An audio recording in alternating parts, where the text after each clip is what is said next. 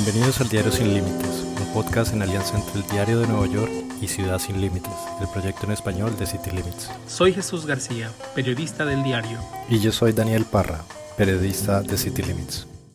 Un grupo de 26 reconocidas organizaciones que trabajan en asuntos migratorios enlistaron al menos 6 pendientes clave al presidente Joe Biden de cara a su primer mensaje de Estado de la Unión en el Congreso este 1 de marzo. Las prioridades son proteger y asegurar y mantener a las familias unidas, incluida una reforma migratoria, actuar contra medidas que afectan a inmigrantes de raza negra como haitianos, asegurarse de mejorar los procesos de visas para trabajadores que necesita Estados Unidos, reducir la persecución de indocumentados por parte de ICE, implementar el sistema de asilo prometido en la frontera, lograr atender las causas de la inmigración contemplando acciones en todo el gobierno federal. Para hablar de esto nos acompaña Lía Parada, directora de Defensa Legislativa del Immigration Hub, uno de los grupos creadores del reporte.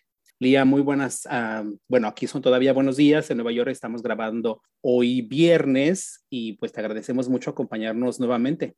Buenos días, sí, gracias por tenerme de nuevo. ¿Por qué fue necesario crear este informe de cara al primer mensaje nacional del presidente Biden en medio de tanto conflicto y un poco entender que si sienten las organizaciones que el mandatario ha incumplido parte de sus promesas hasta el momento? Estamos en un momento que el Congreso no está actuando en la reforma migratoria y aplaudimos al presidente cuando al inicio de su presidencia comenzó con un plan muy fuerte de una reforma migratoria y apoyado, como tú me has escuchado hablar anteriormente, a las propuestas de migración que teníamos parte de la ley Build Back Better que no está avanzando ahorita en el Congreso. Entonces estamos en un momento que la situación en la frontera no ha cambiado suficientemente bajo Trump y tenemos décadas esperando una reforma migratoria. Entonces vemos este momento, el segundo año de la presidencia de Biden, que debe de tomar acción siguiendo en el Congreso, pero igualmente en su administración. El plan de acción se titula Prioridades de Inmigración para 2022, un plan para la administración Biden-Harris. Es así como yo lo traduje, no es así que esté en español. Este plan de acción enumera 235 políticas, acciones que se han hecho para revocar políticas que se impusieron durante la administración Trump. De esas 235, solo para tener como un abrebocas, ¿cuáles son como las principales políticas en las que se ha podido hacer un cambio? Hay varias. Yo tengo casi 15 años trabajando en migración y es muy complicado el proceso. El departamento en cargo de migración es muy grande, complicado. Entonces, antes de que llegara Trump, las cosas no estaban muy buenas en migración y luego Trump tomó 1,000 acciones para deshacer el sistema. Entonces, en este año, que no solo han encontrado los baños, sus oficinas, abierto las puertas, pero han hecho 250 acciones para deshacer todo lo que hizo Trump. Y parte de eso era avanzar TPS. Trump trató muchas veces de deshacer TPS. Ahora Biden sigue con TPS y luego lo anunció para Venezuela y Haití, incluyendo otros países más, pero esos son que afectan la región. Y luego el programa de DACA, Trump quiso deshacerse de él. Ahora el presidente Biden está haciendo todo lo posible para mantenerlo. Y luego, al principio de su presidencia, en los primeros días, anunció un paquete de regulaciones, órdenes ejecutivas para deshacer de ese clima de miedo que existía bajo Trump, que agentes de ICE estaban en las escuelas, en las cortes, cuando alguien se presentaba para las cortes, que todo inmigrante indocumentado era prioridad.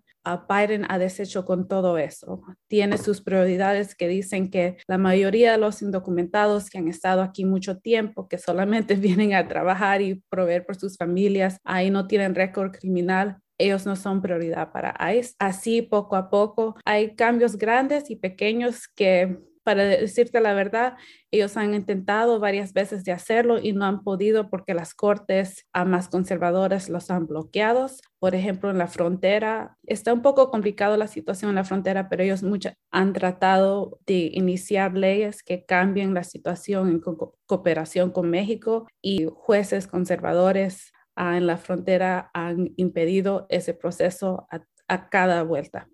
Bueno, como bien comenta Daniel, son estos más de 200 como objetivos que establecen a la administración Biden 2022. Si no se lograron en 2021, digamos, un avance importante, ¿realmente existe confianza que pueda haber un avance significativo este siguiente año? ¿Qué los llevaría como a esa conclusión y a tener esa confianza?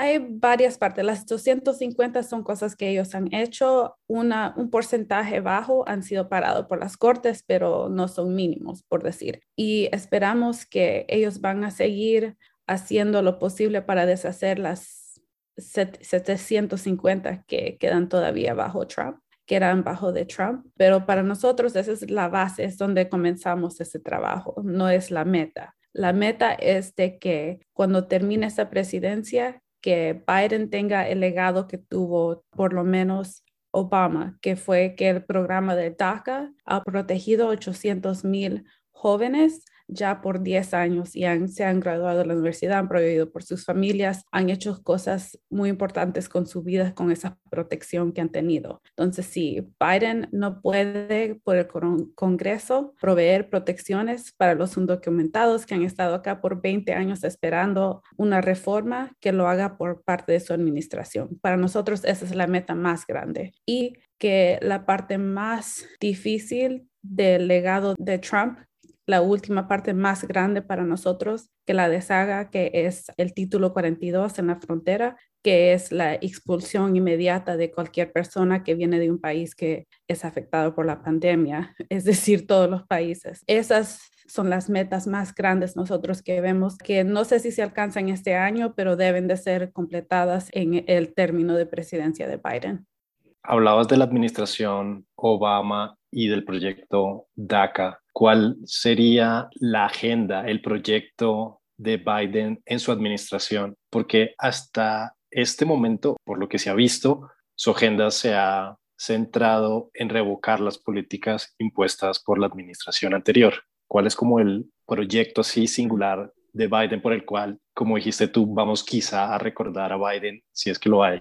Desde que Obama anunció DACA, hemos aprendido bastante del proceso con las cortes, qué poder tiene la presidencia, en qué parte le pertenece al Congreso, y es posible que la Corte Suprema de nuevo vea el programa de DACA y lo termine. Eso es completamente posible bajo la presidencia de Biden. Es algo que no quisiéramos ver, pero es completamente posible. Entonces, tomando eso en cuenta, y quizás ustedes se acuerdan que Biden tuvo un segundo proyecto después de DACA, que era DAPA, que era para los padres de hijos de ciudadanos. Y yo trabajé en eso y me duele mucho porque yo ya sabía quién iba a calificar y una corte lo paró antes de que cualquier persona recibiera esa protección. Entonces, tomando todo eso en cuenta, para nosotros la meta más grande, lo que puede hacer Biden, es anunciar TPS nuevo para los países de Centroamérica. Son los mismos que están pidiendo asilo, son mayoría que han estado en los Estados Unidos por 20 años y hay personas de Honduras, de El Salvador, que ahorita tienen TPS. Pero si fueran a hacer un TPS nuevo que ajustara hasta la fecha reciente, pudiera incluir hasta 2 millones de personas, que es muy similar a las mismas personas por quien nosotros estamos abogando en el plan de ley de Build Back Better. Y como el Congreso y el presidente pueden otorgar TPS, es más protegido por las cortes. Se habla mucho de TPS y luego estas actualizaciones que hay, etcétera. ¿Nos puedes explicar? Quiero dividir mi pregunta en dos partes porque están relacionadas de algún modo. La primera parte es, explícanos por favor, ¿cómo es esta actualización? Es decir, TPS ya existe para El Salvador. ¿Qué significa la actualización? ¿Una ampliación, etcétera? Estamos hablando de una ampliación para los países de Centroamérica que serían El Salvador, Honduras y Nicaragua. Si se hace esa ampliación, según quién tiene TPS ahorita y quién alcanzaría TPS con la nueva actualización, llega a un total de 2 millones. Y ahorita Guatemala no tiene TPS, pero si se fueran a otorgar TPS para Guatemala sería más de 600,000 personas. Las personas en Centroamérica tienen sus familiares acá, muchos son indocumentados que están acá, que son familiares que tienen ciudadanía, residencia, DACA o TPS. La forma en que se daría la protección es diferente porque es pasado por el país, pero estamos hablando de una solución al mismo problema. Justamente en esta presión que existe de ampliar los TPS o crear nuevo TPS, por ejemplo, en el caso de Guatemala. Pero ahorita está surgiendo por el tema de Ucrania una presión muy intensa para crear un TPS para ucranianos. Es decir, y para la administración Biden, al parecer, esa sería como una prioridad de algún modo. ¿Ustedes lo ven de esa forma? ¿Cuál es tu opinión al respecto, Lía?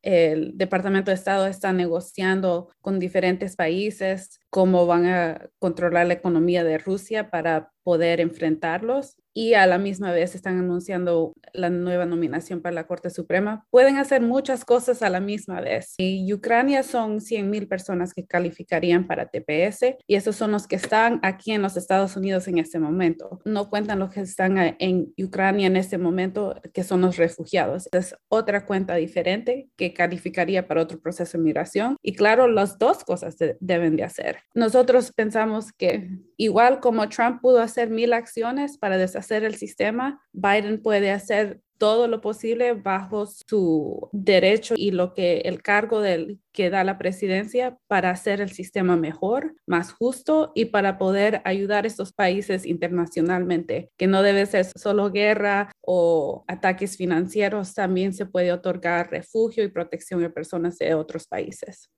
El plan de acción que publicaron Immigration Hub y 25 otras organizaciones pide que se dé acceso a TPS para todos los países. Eso es lo que dice el plan de acción. Lo que has escuchado por la administración Biden es que se dé TPS a los países centroamericanos.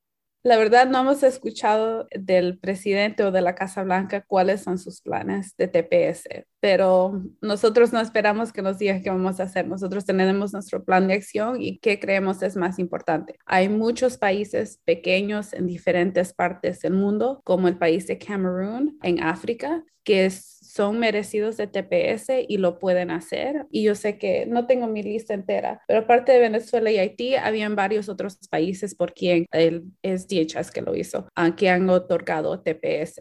Entonces, creemos que todo eso es posible y no estamos diciendo todos los países, debe ser caso por caso. Sabemos que tenemos indocumentados en los Estados Unidos que han estado acá por mucho tiempo y regresar a Centroamérica regresar todas esas personas a Centroamérica sería un problema para los Estados Unidos y para la región. Entonces, les beneficia a los Estados Unidos para el TPS. Y hay otros países como Camerún, Ucrania, Siria, que es diferente la calculación. Pero lo que dice la ley es que TPS es un derecho que tiene la administración, no tiene que dar razón por cuál hacerlo. Siempre dan razón porque ellos quieren hacerlo, pero la ley no lo requiere.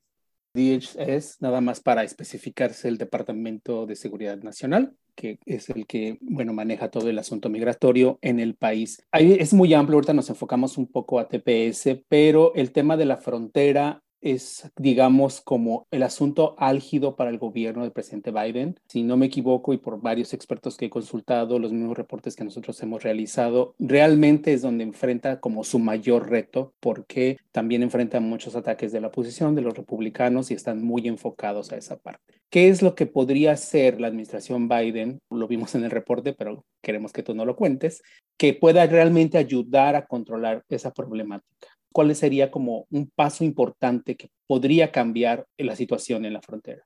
Tenemos dos problemas grandes en la frontera. Es la ley de MPP, que es un de acuerdo con personas que vienen de otros países que deben de ser procesados en México antes de entrar a los Estados Unidos. Y luego las expulsiones bajo el título 42, que tiene que ver con la pandemia. Las dos cosas son reglas que puso en la frontera presidente Trump y que presidente Biden ha tratado de deshacerse del de acuerdo con México y una corte no lo ha impedido. Y luego con el título 42, eso es el tema número uno en la frontera para nosotros, para la comunidad que hace advocacia por los inmigrantes. Nosotros lo que estamos pidiendo es que se deshagan del título 42, que lo cancelen y luego que tengan un proceso en lo cual puedan aceptar personas en la frontera y procesar a quienes tienen acceso a asilo. Ahorita solamente lo están haciendo por niños y familias que vienen juntos y los más vulnerables, digamos una persona que es deshabilitada, que está en la frontera. Algunos de aquellos son procesados para asilo, pero la mayoría no tienen esa oportunidad, aunque legalmente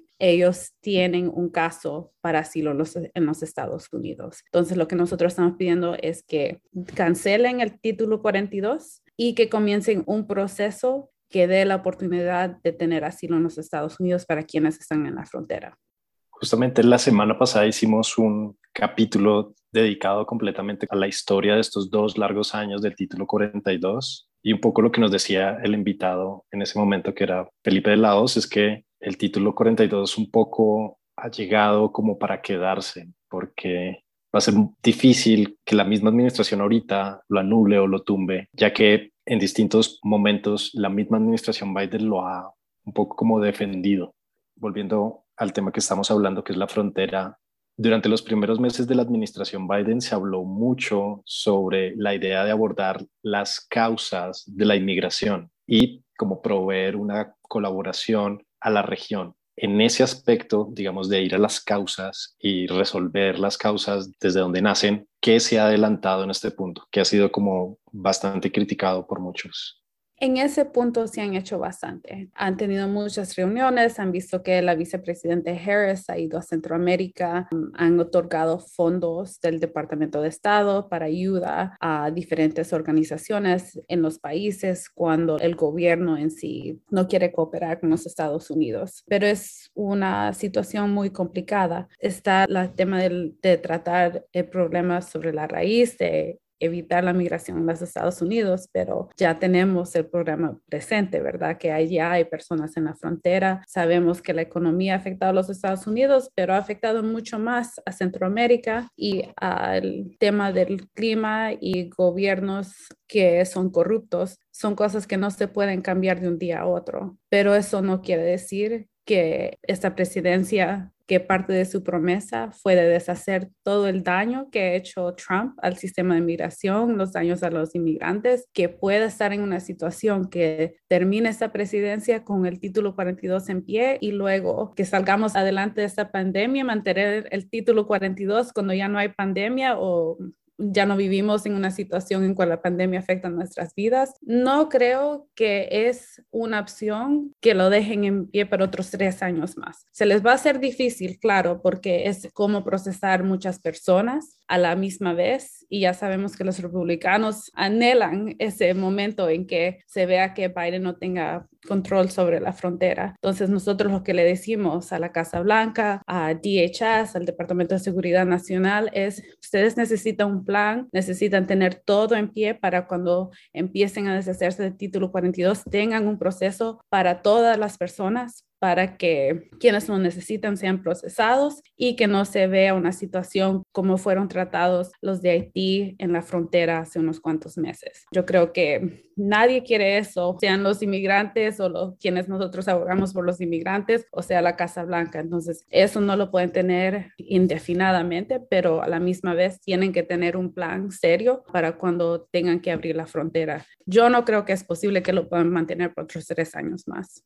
¿Funcionaría el proyecto, que todavía está en proyecto porque está en proceso de revisión, del Departamento de Seguridad Nacional sobre el nuevo sistema de asilo como una forma de tratar, bueno, una vez que se retire el título 42, que termine los protocolos de protección al migrante, que es el MVP que habías mencionado, conocido también como permanecer en México? ¿Crees que el nuevo sistema de asilo es como la opción? Yo sé que esa es la meta de la Casa Blanca, pero ahorita creo que lo están usando a un nivel de 5%. Entonces, de 5 a 100% es la pregunta si están preparados para hacer eso. Así que en este tiempo que se están tomando, que están bloqueando las protecciones de asilo para inmigrantes, esperamos que están haciendo todo lo posible para tener un proceso en pie que funcione realmente cuando tengan que hacerlo al 100%, no solo como un piloto pequeño. En las primeras páginas del plan de acción se habla de que o se pide a la administración que redoble sus esfuerzos para aprobar un proyecto de ley de reconciliación con disposiciones o con cambios sobre inmigración. ¿Tú crees que hay opciones para retomar otra vez el Big Buck Better, la idea de incluir algo sobre inmigración ahí? ¿En verdad hay posibilidad de algo así? La verdad nadie sabe ahorita porque el senador Manchin no está dispuesto a negociar. La verdad es que si fuera solamente cuántos senadores podemos conseguir que apoyen esta legislación, el proceso de Build Back Better, yo te diría que sí, tengo 40 ahorita y vamos a hacer eso, pero como tenemos la parlamentaria y Manchin le ha dicho a la Casa Blanca que cuando yo esté listo para avanzar Build Back Better, te voy a dar mi lista de 4, pero no me digas que dices sí al 4 y me vas a agregar 5 y 6 al final y que supuestamente tenemos un acuerdo y yo tengo que tomar ese 5 y 6. Está un poco difícil incluir migración, sin embargo, vamos a tratar porque tenemos, aparte de Manchin, tenemos mucho apoyo en el Senado y sienten la presión de las elecciones de noviembre para poder hacer algo. Así es que de una manera u otra no los vamos a dar por vencido. ¿Hay alguna posibilidad de que si no sea Big Back Better sea por separado? Si es un proyecto separado, va a tener que ser bipartidista. Y como hablé antes, si las cortes toman una acción muy fuerte en contra de DACA antes de las elecciones, es posible que hay más republicanos que quieran negociar, digamos, quienes tienen TPS ahorita y DACA para darles la residencia. Pero me imagino que en cambio van a querer hacer todo permanente que está en la frontera ahorita, que sería algo muy difícil. Yo creo que no podemos irnos sin esta pregunta que es básica, porque hay una parte que corresponde a la persecución de indocumentados por parte de ICE y a esta reprogramación que existe. Ha habido varios grupos y expertos que están señalando este nuevo sistema que implementaría ICE como de alternativas de detención, pero que implicaría también una restricción severa a las personas con un toque de queda, es decir, llegar a cierta hora de su casa, muy restrictivo. ¿Ustedes como organizaciones, como parte de este informe, apoyan esa política? ¿Consideran que es una forma viable para el control de inmigrantes indocumentados en lo que esperan sus procesos en tribunales?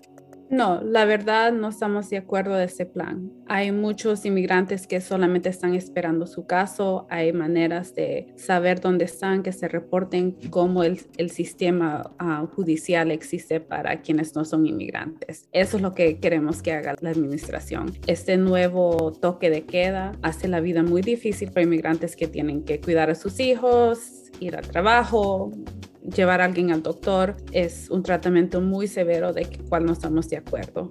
Queremos que la administración tenga más alternativas a detención en el sistema de cárceles, pero eso no quiere decir que queremos un toque de queda. Y luego los monitores también, esos son muy restrictivos y difíciles de usar. Es muy agresivo sobre el cuerpo de una persona. Entonces, no estamos de acuerdo de eso. Y luego estamos muy preocupados de las nuevas señales que estamos escuchando de la administración sobre qué piensan hacer en el interior. Hasta este momento, como había mencionado, estamos viendo cosas positivas en el interior. Se estaban cerrando cárceles que no tenían un historial de tratar los inmigrantes y de abuso. Los estaban cerrando, pero ahora vemos que están haciendo el toque de queda. Así que ese va a ser otro enfoque con nosotros en el año que viene.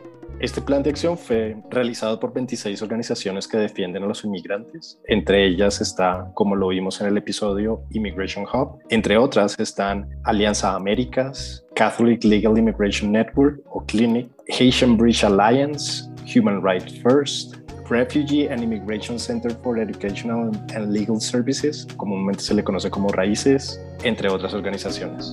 Lía, pues muchas gracias por muchas ayudarnos a entender un poquito más. Es súper complejo, ¿no? Sí, y hay muchos temas, ¿no? Para mí la legislación es mucho más fácil, para mí es más directo.